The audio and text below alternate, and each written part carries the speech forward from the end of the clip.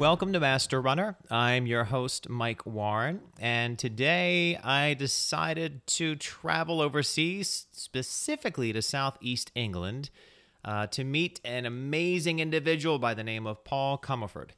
I first virtually at least, ran into Paul on one of the ultra running groups we're part of. And the thing that really stuck out was his photography. Some of his photos of running and him out there on these amazing trails just blew me away.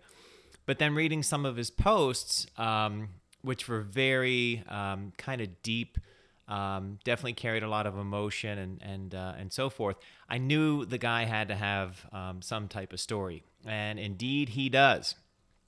So you're going to hear from him today. You're going to hear his story, his long journey with running, and most recently ultra running.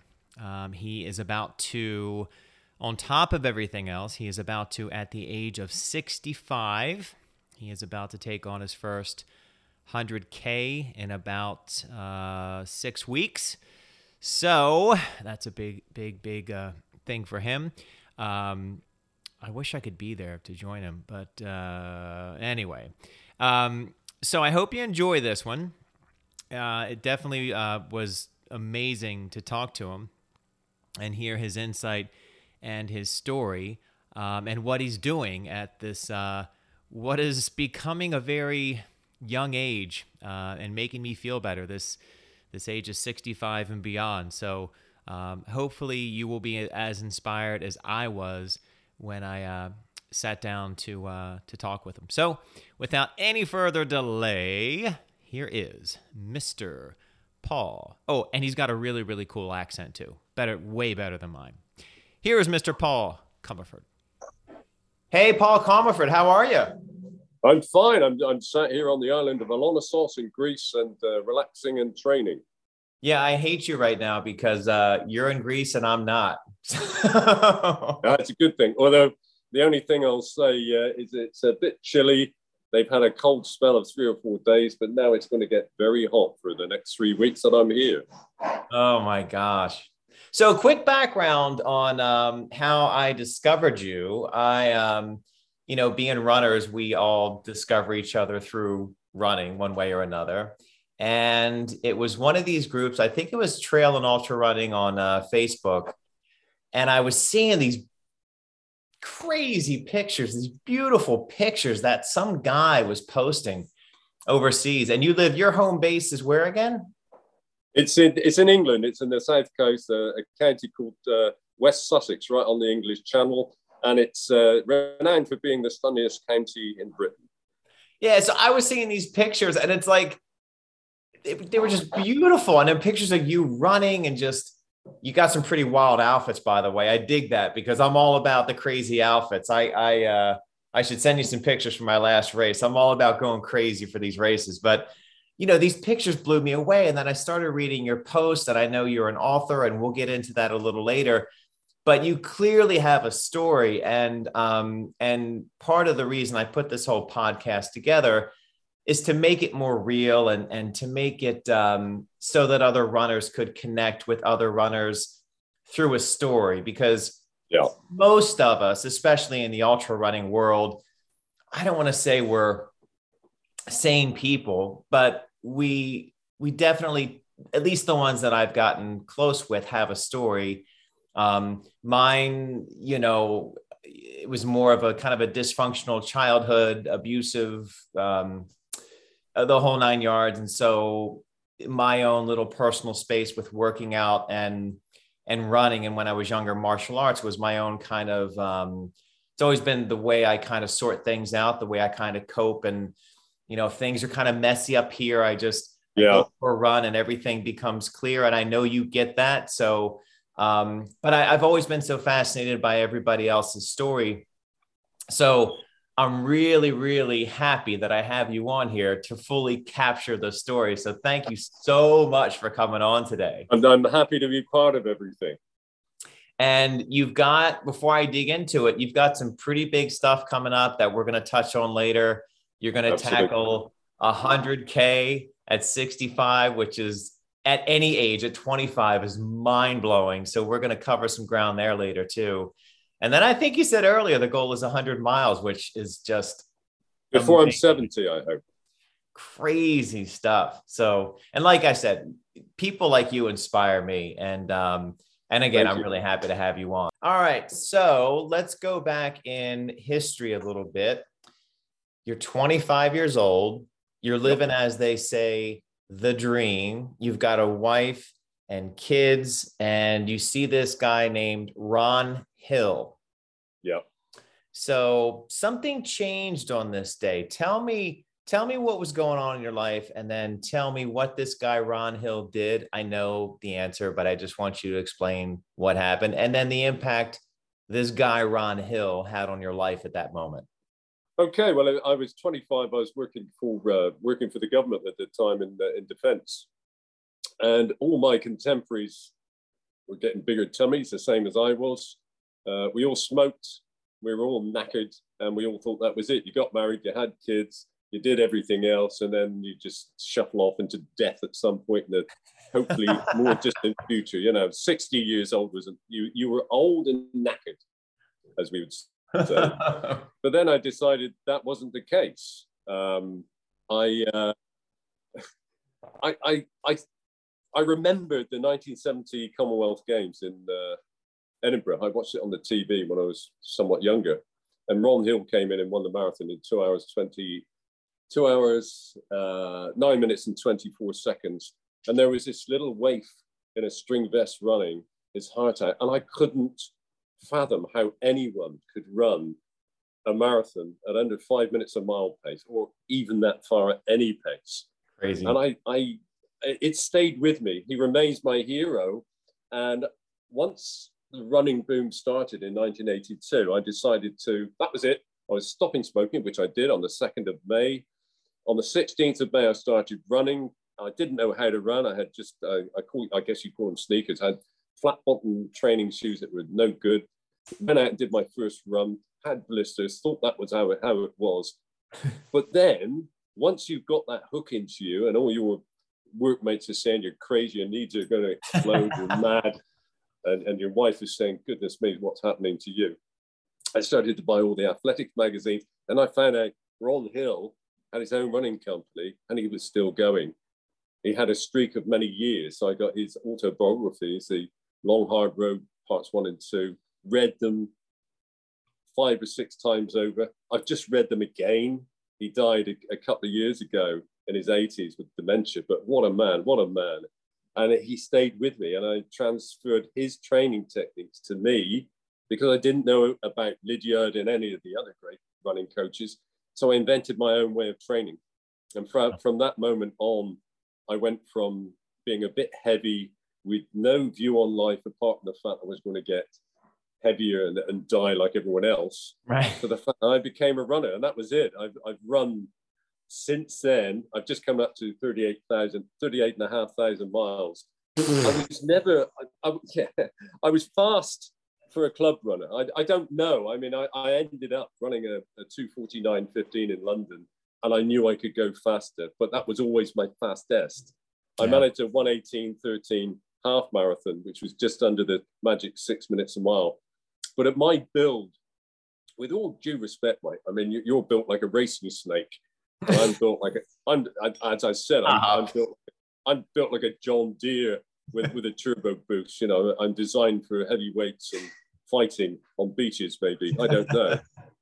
But I took what I had and did the best I could as the way I saw it. And it took me a long time to be proud of that 2:49, because I realized that I had fulfilled probably my potential. The following year, in 1987, I was 86. Then in 1987, I went through halfway in the Amsterdam Marathon in 1:21.20, something like that seconds. So I was on course for a 2:46, top end 2:46 and bits. And then I got cramp. For the first time ever, I wore a singlet, a vest. It was a chilly wind in Amsterdam, and I got cramp for the first time, and I dropped to 8-minute miling for 3 miles. Then it went. near enough sub 6 minute mile for the last 3 miles, but I didn't quite do it. I did it 2:51. But that was it. After that, my married life fell apart a bit over several years, and I lost momentum. So my inspiration, yes, was Ron Hill. And from there, I learned about Ian Thompson. And of course, you got Frank Shorter, the great American runners. You had a whole spate, Boston Billy. And I got very much into the American running. We produced fabulous runners. And then the African nations started to come through. And I found the whole thing absolutely fascinating. So I continued running from 1982 at the age of 25 and continued into older age. I got married. I was a father of twins at 20, got married at 18. And wow. Yeah, exactly. That's what I said. So Ron, I guess in some ways, it's always interesting what the catalyst is in our lives and when it comes into our lives. And so Ron seemed to enter a point in your life where maybe you needed it most. Yes. You needed that inspiration to kind of break up whatever monotony was in your life. You were living kind of the way that I've always said that life is, society kind of dictates what you should do in certain age brackets. And so yes. For the first 21 years of your life, you grow, you go to school, you get a degree, you go work as a cog. Some of us get a degree. I left school at 15. Right. Or you don't but society imposes this thing where it's like you build this machine, yes. You go to school, then you come out, then you get a job. And then, in your 20s, you get married, you pop out a kid or two, you have a white picket fence and you start tucking in your shirts and wearing your khakis and parting your hair. You're going to have to stop there because you're making me sweat. There's everything that is now enough. What happened to the 60s, the revolution? We forget it because those young revolutionaries that we are that kick over the traces. We were teenagers, we listened to rock and roll, then all of a sudden we turn into these guys with side partings and shuffle around being conventional. And I suddenly realized that I wasn't built that way. I'm similar to yourself. My background is my father died when I was 5. He was a war hero. He was a Japanese prisoner of war, built the Death Railway, died when he was young because of that. Oh my gosh. But my mother was preyed upon by a religious cult. And in the end, I had a terribly abusive childhood from the age of 6 or 7. And when she died, when I was a teenager, I was lost. I didn't know how to construct a human being. Mm-hmm. And I had a hatred for authority figures. Mm-hmm. And a fear of authority figures. So convention, and I suppose middle America is the same as our middle England. You have this convention of trying to aspire to greater things, which means wealth. The American dream, very much the same in Britain. You aspire to sort of upper middle class areas. And that is the most tedious thing that was ever invented. Yeah. I realized that I needed to rebel and be different. And I needed to heal myself. And running was my go-to place where no one could interfere with me. Mm. I was on my own with my thoughts. And all of a sudden, I could run 5 miles. And I thought, that's a long way to drive a car, a cycle, a bike. Then I could run 10 miles. And then I could run 15 miles. And at certain points in distance, the mind has to change from worries and convention to you, the self, the person you are. And that's always been with me. And I abandoned that. We'll talk about that a bit later in middle age. But that was the thing that made me. It was my barometer for who I am. Yeah. And if I could do that, no one could take that away from me. See, I got to stop you on that point because that's powerful stuff. And I've said that forever because I can't believe you said it in those words because with your background, and you and I talked before we got on today, having that type of childhood and what you went through with your mother and like with my father, the abuse. And it wasn't only the physical, it was the mental. It was always my self-esteem was just taken away from me. And I always looked to initially martial arts as like something that it's a single person type of thing. It's just you, it's not a team. But I found something in martial arts and later running that nobody could take away from me. Like my father could say a lot of mean shit about me. And it was, look, he's probably going to listen to this, but I've called him out 1,000 times. over and over. You're not going to amount to anything. All this, years of school isn't going to do anything. You're worried, so I heard it all. And it really, when a mother or father kind of says that to you, and then you have the physical stuff on top of that, the mental and the physical, it really, it beats you down to a point where you're clinging for anything, any type of life support. And so the individual stuff for me, the martial arts and later the running, and even now, like, at 47, it's like, nobody can take this away from me. Nobody's going to tell me that, not that I'm great, but nobody's going to tell me that, oh, you're an awful runner. Geez, you're not, like, nobody. It's not even the physical thing. It's just a mental thing for me. It's a place that I can go and challenge myself, even if the challenge is 3 miles, 5 miles, 50 miles, whatever it is. Getting up early in the morning, having your coffee, going outside, getting it done, giving yourself a gift. And then the rest of the day can go to, excuse my French, shit. But at least you gave yourself something special in the morning that nobody can take away from you. And so it's always been this place that I went to, especially with the running, that was really where I sorted things out. It's where I kind of empowered myself. It's where I gave myself the self-esteem that was kind of taken away. And it sounds like for you, it's been the same thing, that you took this upon yourself to give yourself something that had initially been taken away from you, right? Like, absolutely. I'll tell you something about childhood. It's your mother that encourages you. It's your father that pats you on the head and say you have achieved. If you don't get that pat on the head, you're lost, totally lost. Because it's not a culture thing, it's a primate thing. That's what primates do. You get your affirmation from your father, the paternal figure, that strength figure. It may be in marriage, it may be two women, but one of those becomes a figure that pats you on the head. The other one's the encourager. If your mother encourages and there's no father to pat you on the head, you're going to be lost, and you'll be looking for authority figures, and that's where you can get lost in ideology, religion, whatever you want to call it. Yeah, I'm an independent thinker and could never do that. I never really had the encouragement from my mother, and certainly didn't have a pat on the head at the end of it.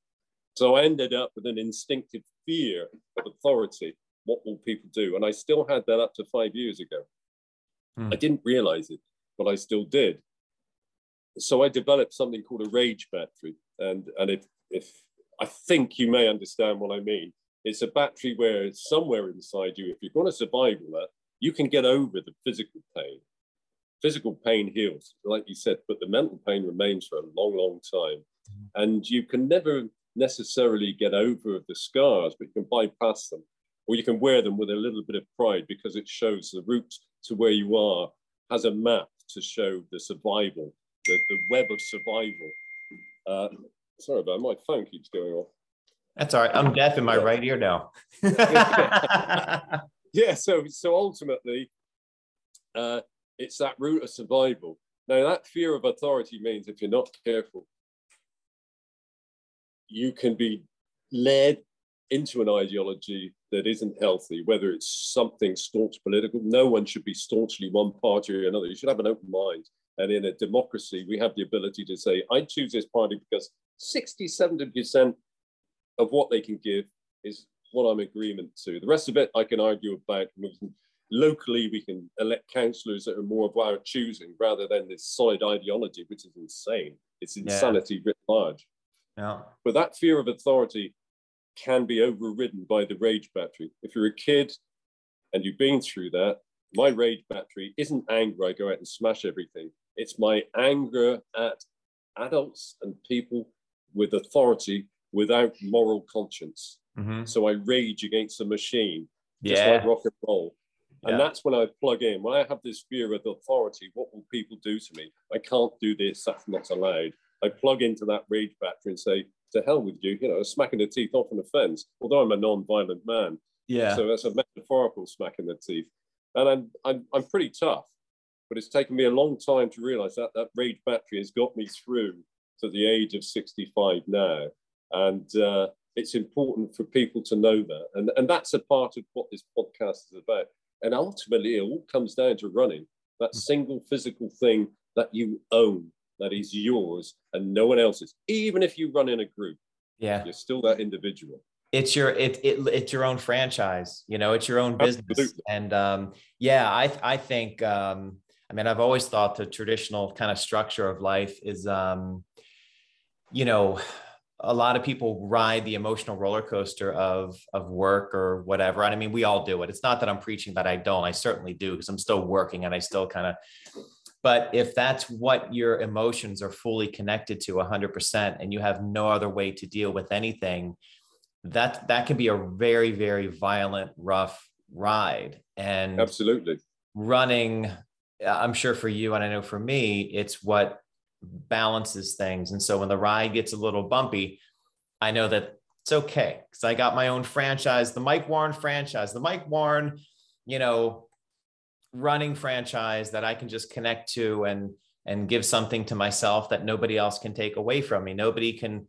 tie my legs together and, well, I guess they could prevent me from running. That'd be kind of sick, but you know what I mean? Like nobody can stop me from doing that unless I, you know, I mean, God forbid I get some catastrophic injury, which is like my biggest fear, but like nobody can take away from you the fact that you lace up, you put on these crazy shorts and these awesome outfits, and you just go to these beautiful places and give yourself a gift every day. I mean, it's amazing. We're talking in a linear way now, because we can solve everything with a run, but you can't. There's something else that comes with the way we are and the way runners can think, because we're dedicated to what we do for our various journeys, various reasons. And it's always a reason of self. We have a strong work ethic because of there's not many lazy runners when it comes to career. So if you're not careful, you can end up being so fit and active mentally and physically that you give too much to work. And that's the other thing to be careful of, because if you are an employer and you've got someone who's fit and active and always bouncing around and full of energy, you'll get the work. It's one of those things in a capitalist society where that's how it works. The lazy people don't get much. They usually get the boss's job in the end. Everyone gets promoted. What is it, Peter principle? I don't know, but everyone gets promoted one grade above their ability. Yeah. So, as a runner, as an athlete, as someone who looks after themselves, we have an ideology that can transpose into the workplace. And if you're not careful, you end up training too hard or giving too much. And that's right now. I'm just about to go back to work in June, because I've had 5 months off because mentally I was shot. I had a fairly high pressure job, and I forgot my own rule. And the only thing that's got me through it is running, because the machine I'm in, this body, was fit and ready for when my mind is better. My mind has got a great machine to be in. And that's the other thing. It's about a good habit. So mental health, mental well-being, it's very anti-macho, very anti-male. But you and I have had this since childhood, where anything abusive, anything negative can harm you. Your brain's an organ, and it can get injured the same as any muscle. Yeah. So it's a case of looking holistically. So I don't know all the answers yet, but I'm close. Yeah, well, Dave, join the club. None of us do. In fact, we come up with more questions every day, you know? So always. So we started at 25, you're moving along. You discovered running, you discovered this guy, Ron Hill, everything's great. You've got what your soul needed. But then at a certain point, 25-ish years down the road, you're 52, things are changing. Maybe the proverbial wheels are coming off a little bit. So you started at 25, rock and roll, as we say out here in the States, and maybe out there too. But then the ride gets a little bumpy around 52. So what was happening at 52 that? Well, I got divorced in 1982. It was relatively amicable. I think we'd been married. She was 17, I was 18. We had kids, and we were just two different adults. And in the end, it just didn't work. And sometimes, why be miserable? You know, sometimes. So we split. At the start, it was an emotional mess. I didn't handle things very well, but I was still trying to construct myself as an adult male. My kids, I'm not sure if they suffered, but they understood that their father had left because it was the only way of keeping some sort of stability. I ended up getting married again, was married again for 2 or 3 years. That was a huge error. and I'll take responsibility for 50% of that balls up. But we didn't split that amicably, but that was fine. We had no kids, and it was just one of those things. I think the last thing I was told is, Comerford, you're an arrogant prick. I thought, well, that's fair enough. I couldn't argue with that. I was probably not a pleasant fellow at the time. And then I lived on my own for a long, long time. On banked fitness, I started taking up triathlon, but I wasn't dedicated anymore. I was no longer knocking out fast marathons. I was quick enough. I could still do a 37, 38-minute 10K at the end of an Olympic marathon triathlon distance. But I was living on borrowed time. So in my 40s, I guess the booze got a hold of me.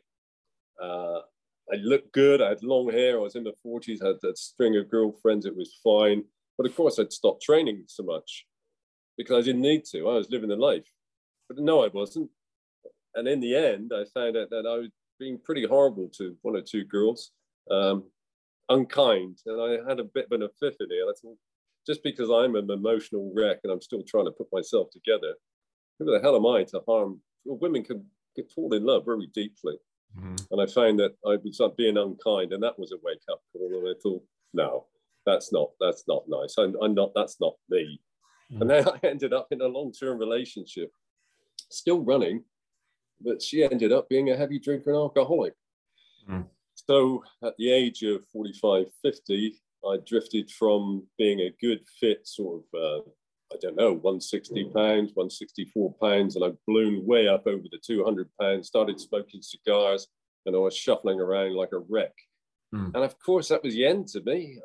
I can remember one day, I changed careers by then. I was in a government job. I was doing audits in prisons in various places, fire risk assessments, things like that. And I looked at myself in a mirror in Oxfordshire, and there was this mess, this wreckage with a red face, huge stomach, who still went out and ran and shuffled along at a slow pace. But that was just, I don't know what I was. And I thought, I can't get rid of this stomach. I can't get rid of this mess that's in front of me. What do? I gave up. I literally gave up. And then my partner didn't like the fact that I was showing signs of rebellion against the lifestyle. And I stopped smoking cigars again. And I started to lose a bit of weight. And lo and behold, the person that I hitched my wagon to started to use that expression you used earlier. You are finished. You're nothing. I thought, where have I heard this before? Yeah. And of course, what did I do then? I slowly lost weight. She ran off with a guy from the prison, a manager. She took the dog who I missed, and I was left. I kept the home. I had this big financial redundancy package from my previous career, gave her all that money so I could keep the house. So I was in a house with nothing, literally a couple of pieces of garden furniture, a bed and a TV and nothing. And since then, I've never been happy. I started running a little bit, then a bit more, and I got down to a reasonable weight, 180, 190 pounds. And then in the last, since mid-50s, when I hit 60, I thought, this isn't good enough. My health's still failing. What can I do? And then my passe-partout, that's my wonderful lady, Ange. I call her passe-partout because she's, in French, it sort of means skeleton key. She unlocks any problem. She's my constant companion, as with Phileas Fogg and Round the World in 80 Days. She's my passe-partout. She made me realize that I can do these things. And so I set in motion two things. I wrote a novel because I always wanted to write. I write a lot of poetry. The novel was published last couple of years ago. It's doing okay. And I decided to apply everything I knew at the start of 2020 to Racing the Reaper Man. And that was I'd stopped eating meat. There's several reasons I've stopped eating meat. It ain't good for you. Yeah. Period. Yeah. It's even worse for the planet. Period. Yeah. Okay, we're omnivores, but we don't need it anymore. And for the good of the planet, we can get plant protein. So I do it a little bit of sustainable fish. The only thing in dairy I eat is a little bit of cheese, but the rest of it's plant-based. And I do still drink alcohol, but not in buckets like I used to. Yeah, and I actually went, gosh, there's so many ways I could take this. I went plant-based about 8 years ago. And And, I'll get, my mom, when I first did it, she was convinced I was going to die. I needed to have my red meat and stuff like that. I just cut it all out. And it's funny because sometimes there'll be a debate with somebody and it'll be like, you got to have your protein, you got to have your meat.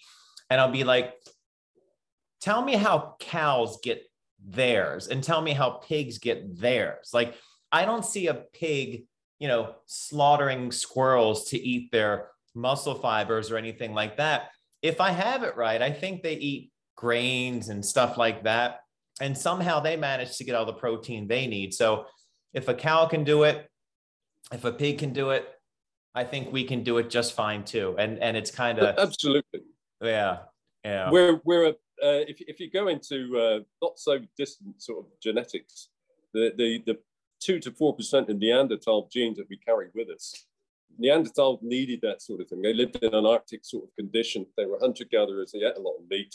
The fact is they died when they were 40, and they matured by the time they were 13 because they had shorter lifestyles. Notwithstanding that, they had to use the animals and the animal protein. They didn't have much else. We don't need that. We certainly don't need that. The planet doesn't need that.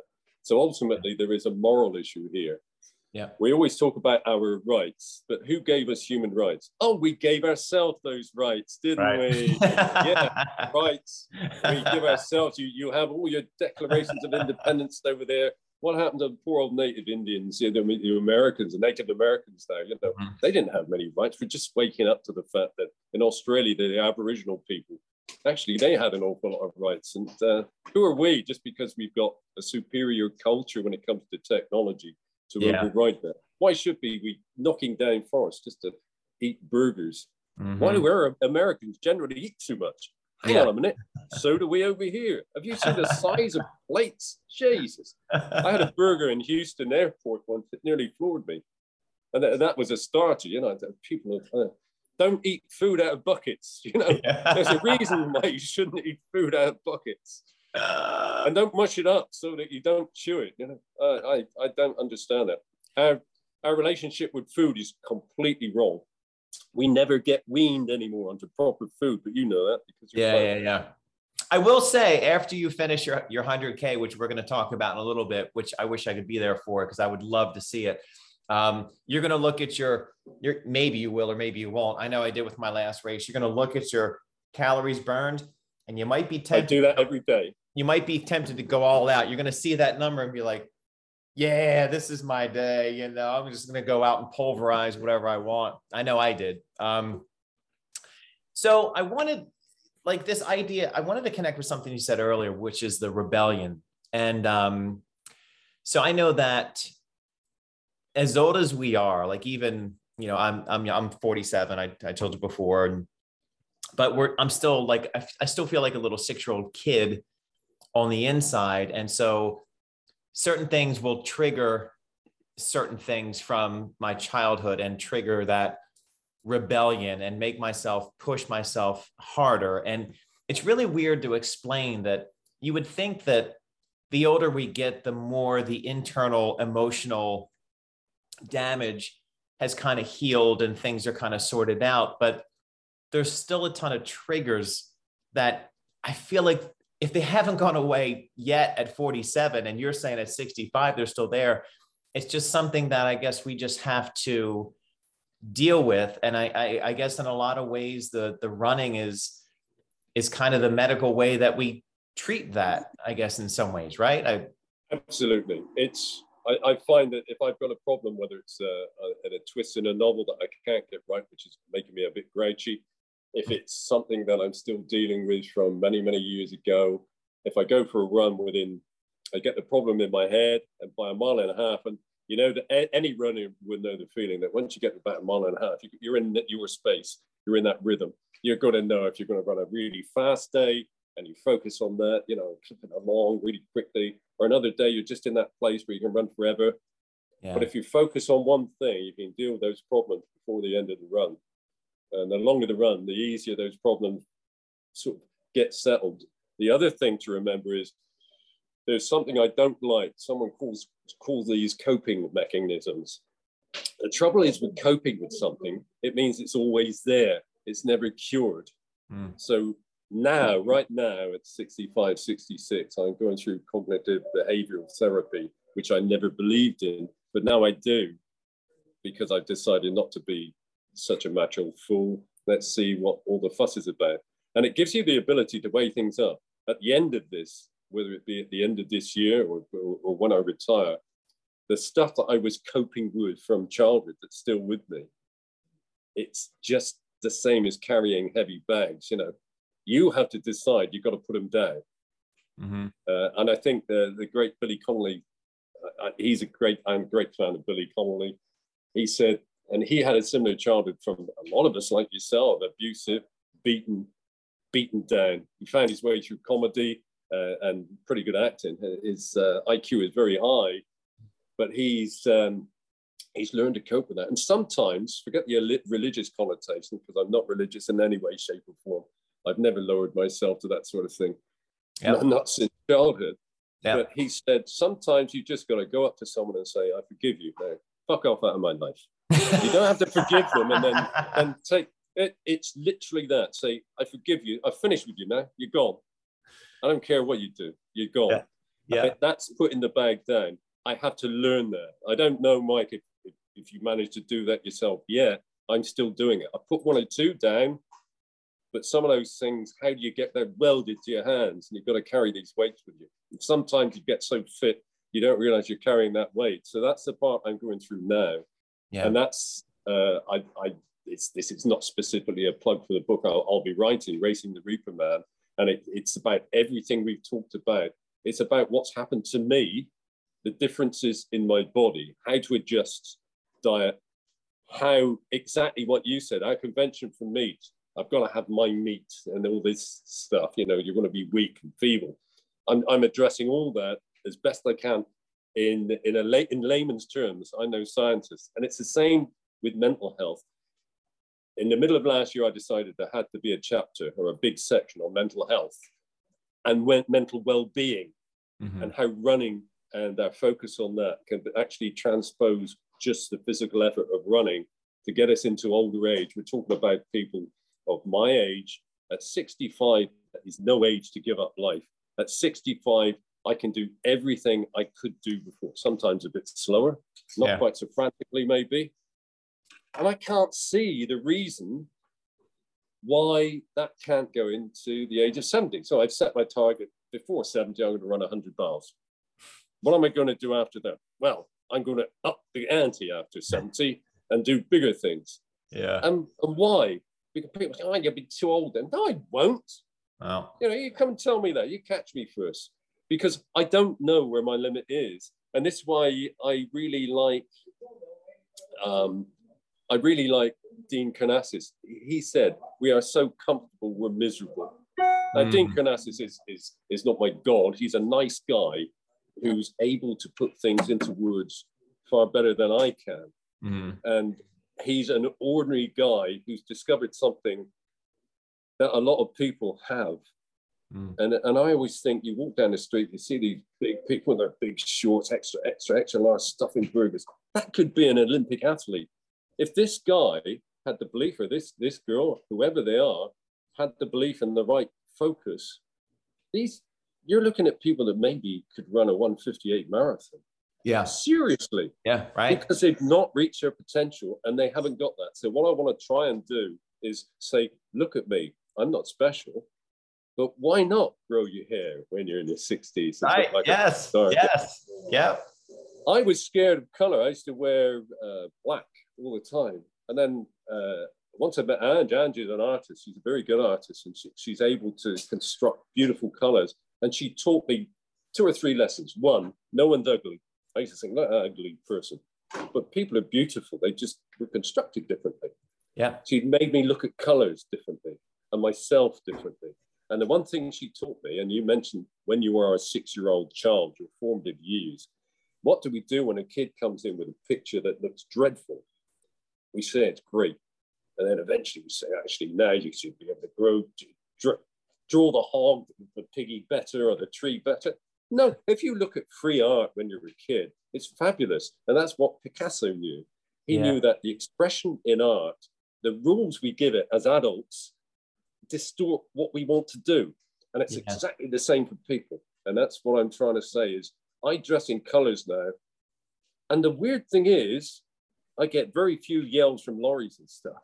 Yeah. Little old ladies stop me and say, "Oh, I love the way you're dressed." I dress the same when I'm on meetings for work. And I'm getting this following of people saying, "This guy's not a normal civil servant. He's lovely.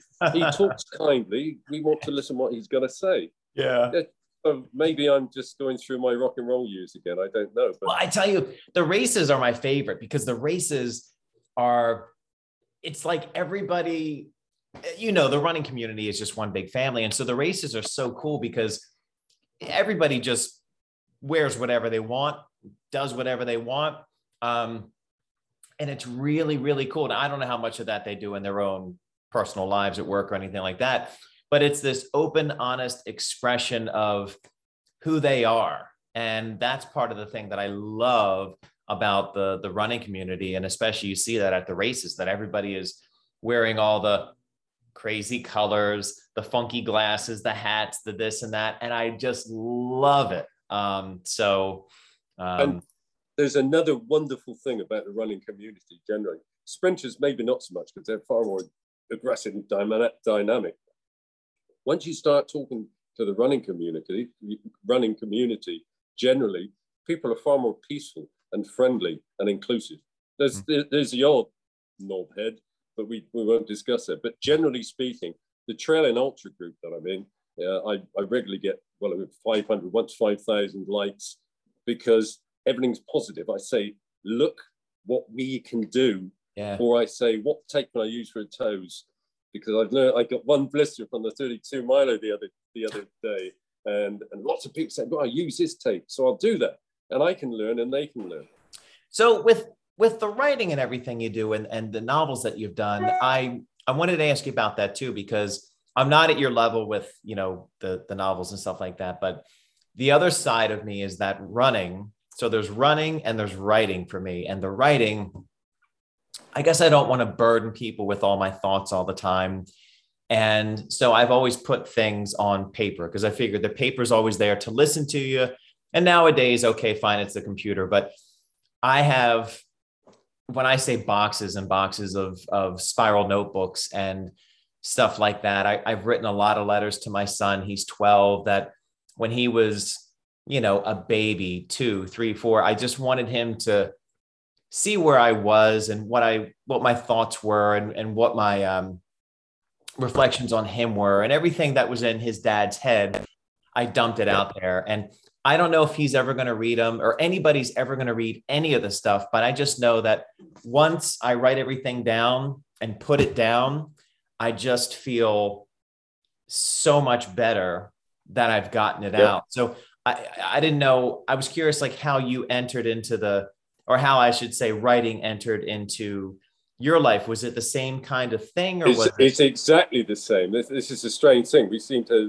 There seems to be certain triggers. What's your last name? Is it Warren? It's not Comerford. Are we brothers?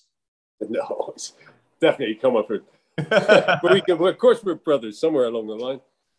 But ultimately, I learned to read at an early age. One of the things, I read my first novel, The Oregon Trail, the American book, The Oregon Trail, at the age of 8. I read that from cover to cover, then went on to novels, A Zoo in My Luggage by a guy called Gerald Durrell, and lots of other things. I was reading things like The Three Musketeers, and I realized that at an earlier age, the magic of using a pen and seeing a word form that says a word in your head as you're writing, I found that magical. I've now got training logs that covers every single day of my life and every mile I've ever run from the 16th of May, 1982, 40 years on the 16th of this month while I'm here of running. And I've got everything written down. I purposely didn't bring my running log down for the simple reason that you can't see it on an audio. But in my running log, I've got the dates, whether I'm on holiday or not, description of the route, how I felt, the distance, how many miles I've walked this day, paces, how many calories, the balance of calorie I've got so much in there. The sort of shoes I've worn, which ones, I've got codes in the front for shoes. And that's evolved over the years. So I love writing. I keep natural history diaries in handwriting. All my running logs are in handwriting. But I also write lots of stuff on iPad now, and I'm very well appled up. I use Microsoft. Microsoft better for documents, really, but I'm now forced to use Pages. And I'm forced to use Pages because it's on my iPad. And I suddenly realized that much as I dislike Pages, actually, once you get the hang of it, it's not so different to Microsoft. You just get used to stuff. Yeah. That's the other thing about older age. Don't worry about technology and yet learning new things. However, the written word is very important. I have stacks and stacks of books of writing. And I think maybe one day my granddaughter's kids and my grandson's kids might pick all that up, because my father left nothing and I had to do a lot of research. Yeah. Now, had he left lots of written words, I would have been swarming over it. And it's just, this is why the Egyptians knew the value of writing. If you notice, pharaohs' names were always on the walls and on these great big poles they used to build, and everywhere all the hieroglyphs, because they knew that a good name lasts forever in writing. And quite often, if a pharaoh fell out of favor, then their name was expunged and taken away. And it's a way of saying, we were here. Cavemen, Neanderthals, early humans used to write on walls. Why? Because we were saying the same thing. I am me. This is part of me. This is my way of showing, not the people around me, but the people in the future, that I had something to say. And that's why we can now fly to the moon and go to Mars and send probes right to asteroids and then come back, because we write things down and we all learn. And every one of us stand on the shoulders of giants. The written word is incredibly important. Yeah. And there's nothing wrong with being a diarist as well, because I'm the same. And I think it's wonderful to look back at when I was 1982 and how I felt in this whole marathon I ran in 2:49. I had a photographic memory about pace, where I was, mileage and stuff. So I'm the same. I'm a convert. It's something people should do so they can look back at where they've been and plan where you're going. Yeah. It's funny too with your memory. Just talking to you sounds amazing. And it sounds like, I'll give you another way we might have something in common, is I remember numbers. So I can go to a party or whatever it is, and somebody can say, hey, I'm John. Hey, I'm Mike. And 3 seconds later, I'm like, what was your name again? But if he said I'm number 2478, 2478. And so like my running is the same way. I can tell you, if you said, hey, how did you do in that race back in whatever of 2009? I could give you my time, and I could give you the weather, and I could give you, the distance and all that stuff. And numbers kind of stick in my head. Yep. So, and I listen, some of the great tennis players out there, they have these crazy memories too, where they can say, oh, back in Roger Federer, back in 2006, when I was in the third set against blah, blah, blah, blah, blah. And it was 40 love and like crazy stuff. But some people just remember events and things based on numbers, and it sounds like you're there. And I know I'm in that realm too. I've got on my refrigerator at home, I've got a whiteboard, these things you can wipe off. I know a lot of neighbors, I keep forgetting their bloody names. So now I write them on the whiteboard and I remember them. And I did that the other day with someone called Jenny, and I couldn't remember her name. But I've never, as you get older, you say, sorry, I've forgotten your name because I'm old. Mm-hmm. And people say, I forget as well. And then we remind each other. I rush home and write it down. It's like, I know a guy called Warren. I think I said to you the other day, I kept thinking your name was Warren. But it's not. That's your surname. So now I call you Mike. Michael doesn't stay. You're more of a Mike to me than a Michael. Yeah. Mike sounds Mikey. That's very American. I was named, there was and I know we only got a few minutes left, but there was a commercial. My parents told me this not too long ago, but my name originally, apparently I was going to be Paul Michael. And they were watching it came out, I guess the year before I was born in 74. And so Life Cereal had this commercial, Mikey Likes It. And so there was this kid, Mikey, in there and the older brother, and Mikey tries the cereal and they're like, he likes it. Mikey likes it. They literally decided to flip it and call me Michael Paul based on that Mikey Likes It cereal commercial. So there was no originality at all with it. But anyway, so I don't want to take up too much of your time, but I did want to hit a couple other things. And by the way, it's really bothering me that you're in Greece right now. I know I said that at the beginning, but I'm so freaking jealous right now. But Excellent. anyway, so when does ultra running enter the picture? These longer distance, crazy events that these crazy people do, that they're going to injure themselves, they're going to hurt their knees, their feet, their heart. You shouldn't do that kind of thing. You're getting older and you decided to do this stuff. When did that happen? Well, it's sort of down. There's two things. First of all, I'd reached the same phase as I was around about in 1982, looking at the marathon, thinking, I wonder if I could do that. I could do that. 6 years later, I'm doing a 2:49. Could have gone faster, didn't. Reached roughly my peak. And so once I got rid of that bad part of my older health, I was getting healthier. My blood pressure was lowering. My food intake was better. My pastor too bought me a book called Ultra Marathon Man by Dean Canassis. She said, you might like this. And I said, oh, that's interesting. Oh, no, it's something American. I'm not really. Started reading it and put it down. Yeah. And I got to the end of the book, and that's when I realized that Dean Canassis, okay, he's a successful businessman. He does pretty well. He's got everything he wants. And suddenly realized, I don't want that anymore. I do, but it's not making me happy. So on his 30th birthday, he went out and ran that legendary 30 miles. And I thought, this guy's bloody mad. Then I realized that my marathon is always going to be 10 minutes faster than his. So I'm a superior marathon runner than Dean Canassis. Dean Canassis is an ordinary guy.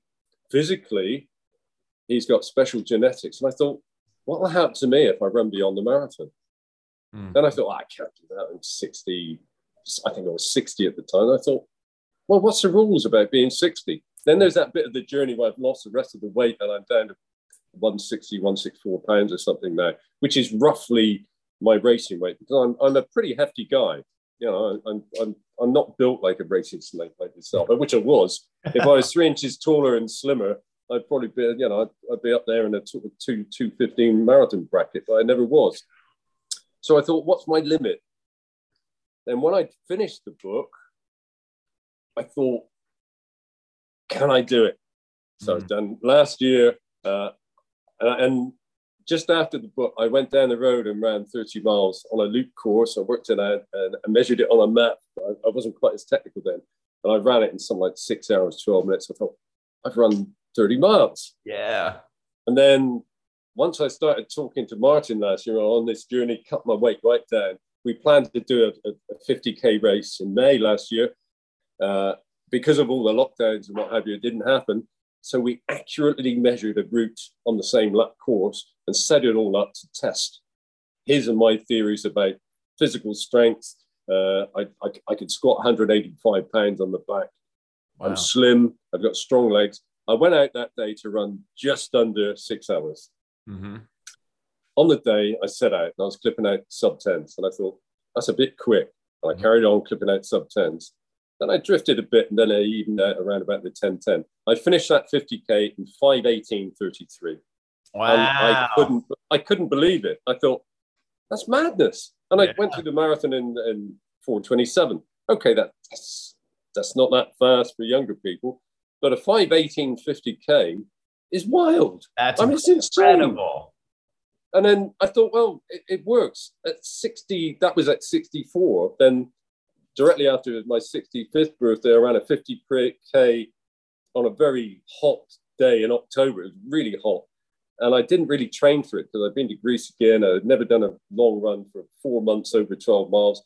And I did 5:54 on that. And I was overtaking loads of young people at the end.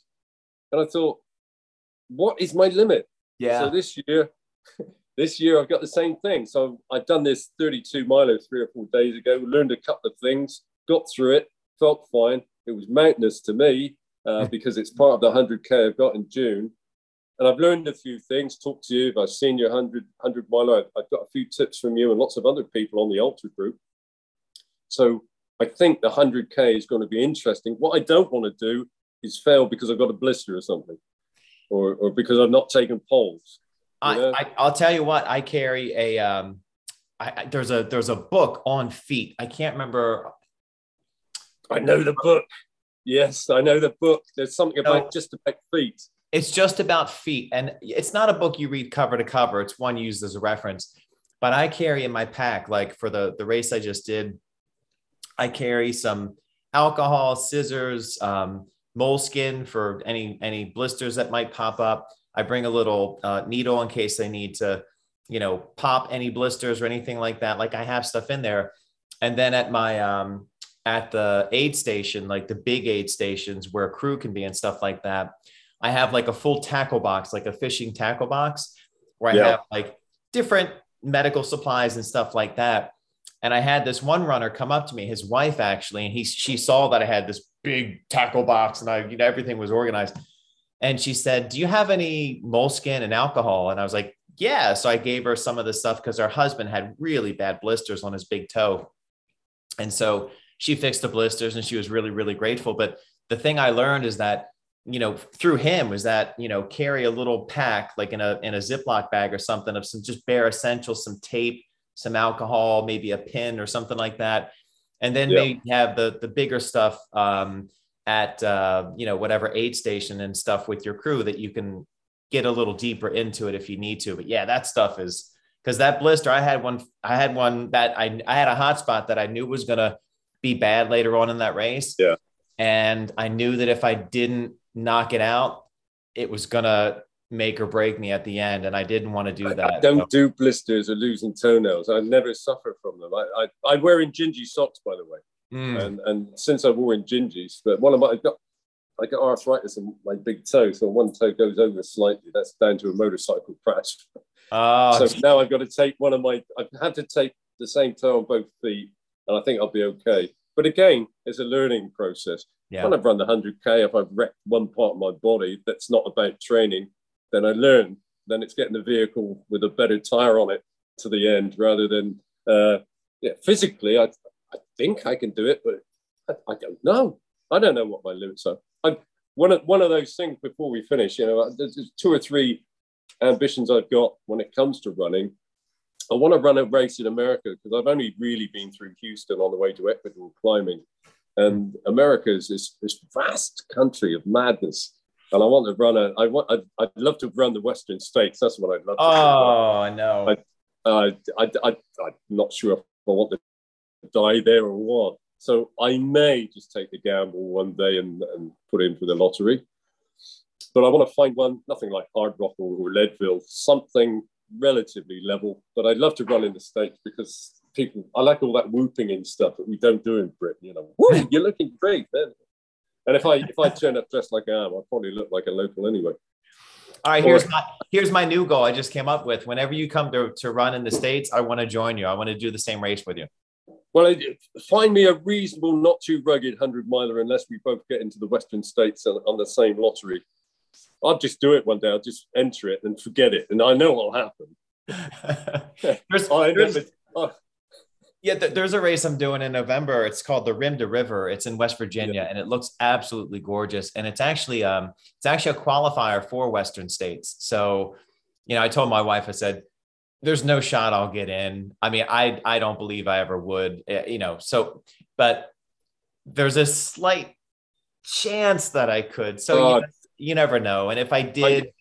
The final story about lotteries, I collect malt whiskey. I don't drink much of it. I love malt whiskey. It's great. Mm-hmm. So I've got this collection. And the best whiskey in the world is Sullivan's Cove from Tasmania. And I wrote to them and said, how do you get this stuff? Because you never buy it.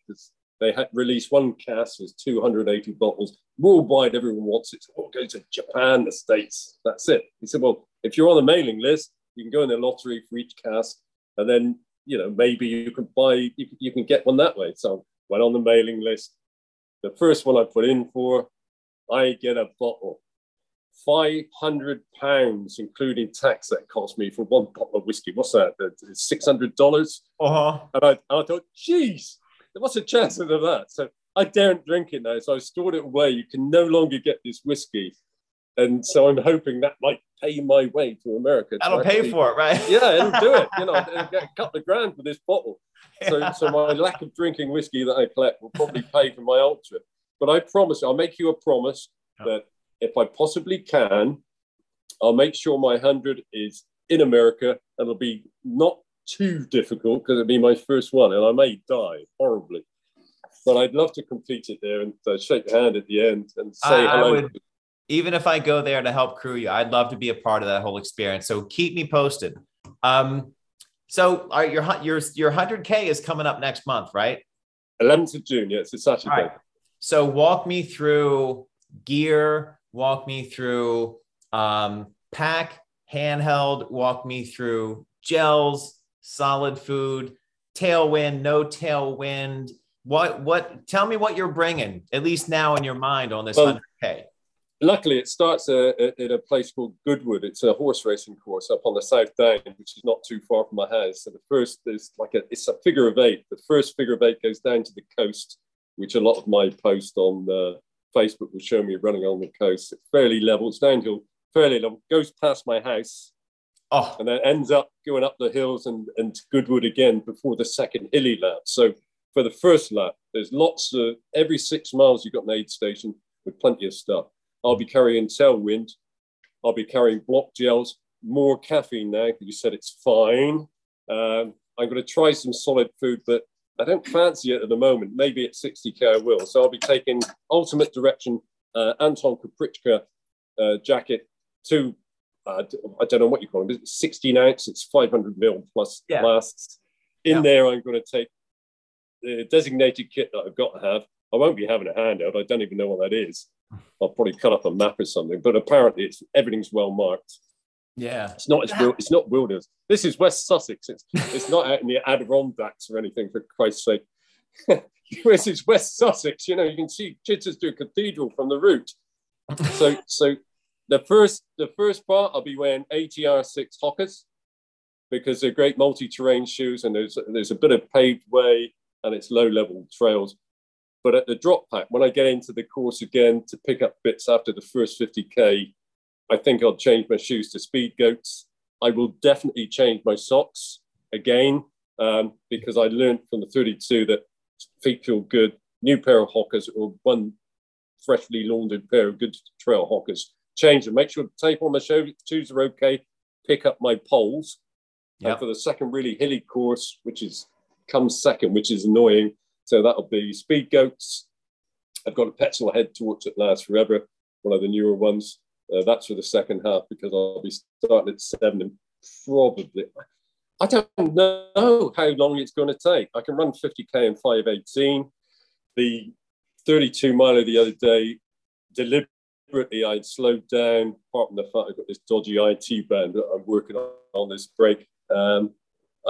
I deliberately kept it around about the 12-minute miles, 12 and a half minute miles. I got through that in well under 7 hours. I could have gone a lot faster.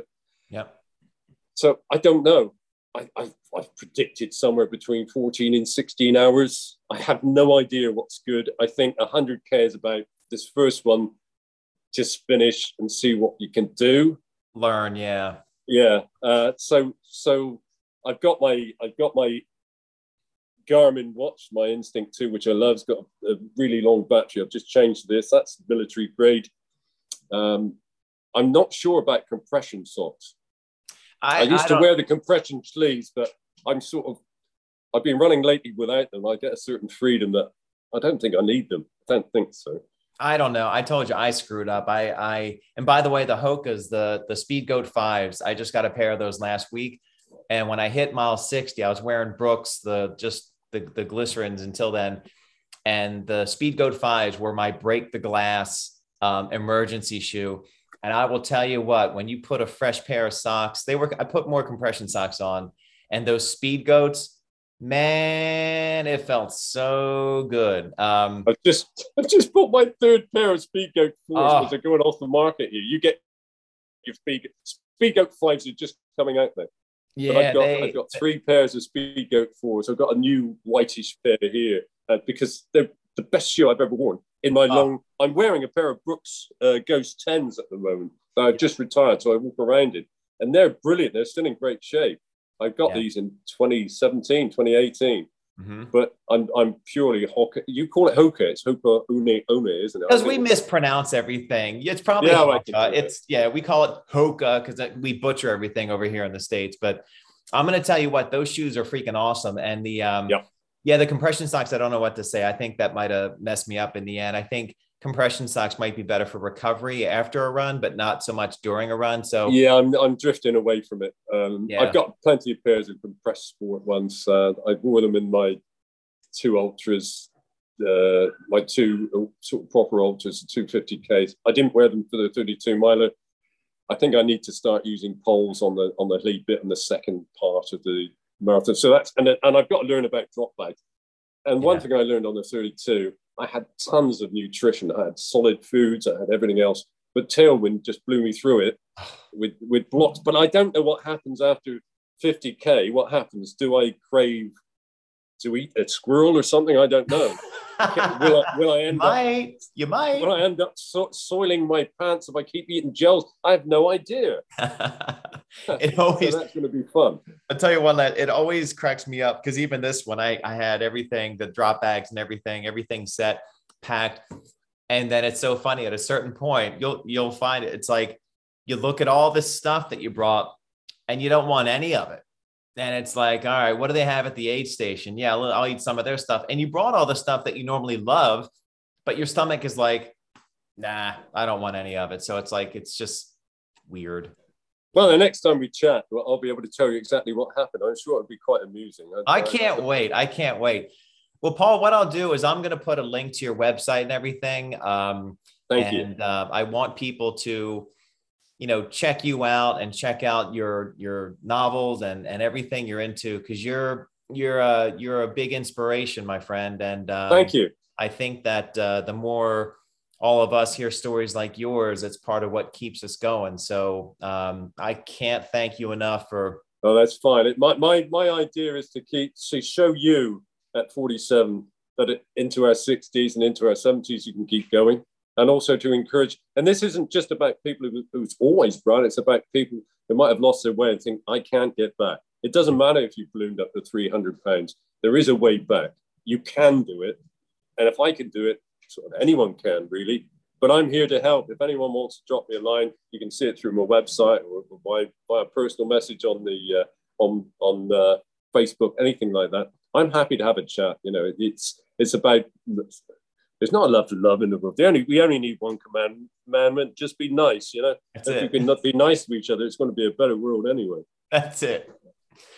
Well, Paul, you're an awesome human being. Thank you for what you're doing for all of us runners out there and for the world in general. And look, I still hate you. I'm going to say it for the third time because you're in Greece right now. So enjoy Greece and recharge the batteries. And I cannot wait to hear about this 100K. I'm really excited for you. So my blog will cover it. It'll be great for people to read it for my ego, I suppose. But just stay in touch, as I know you will. If people want to get in touch with me, that's fine.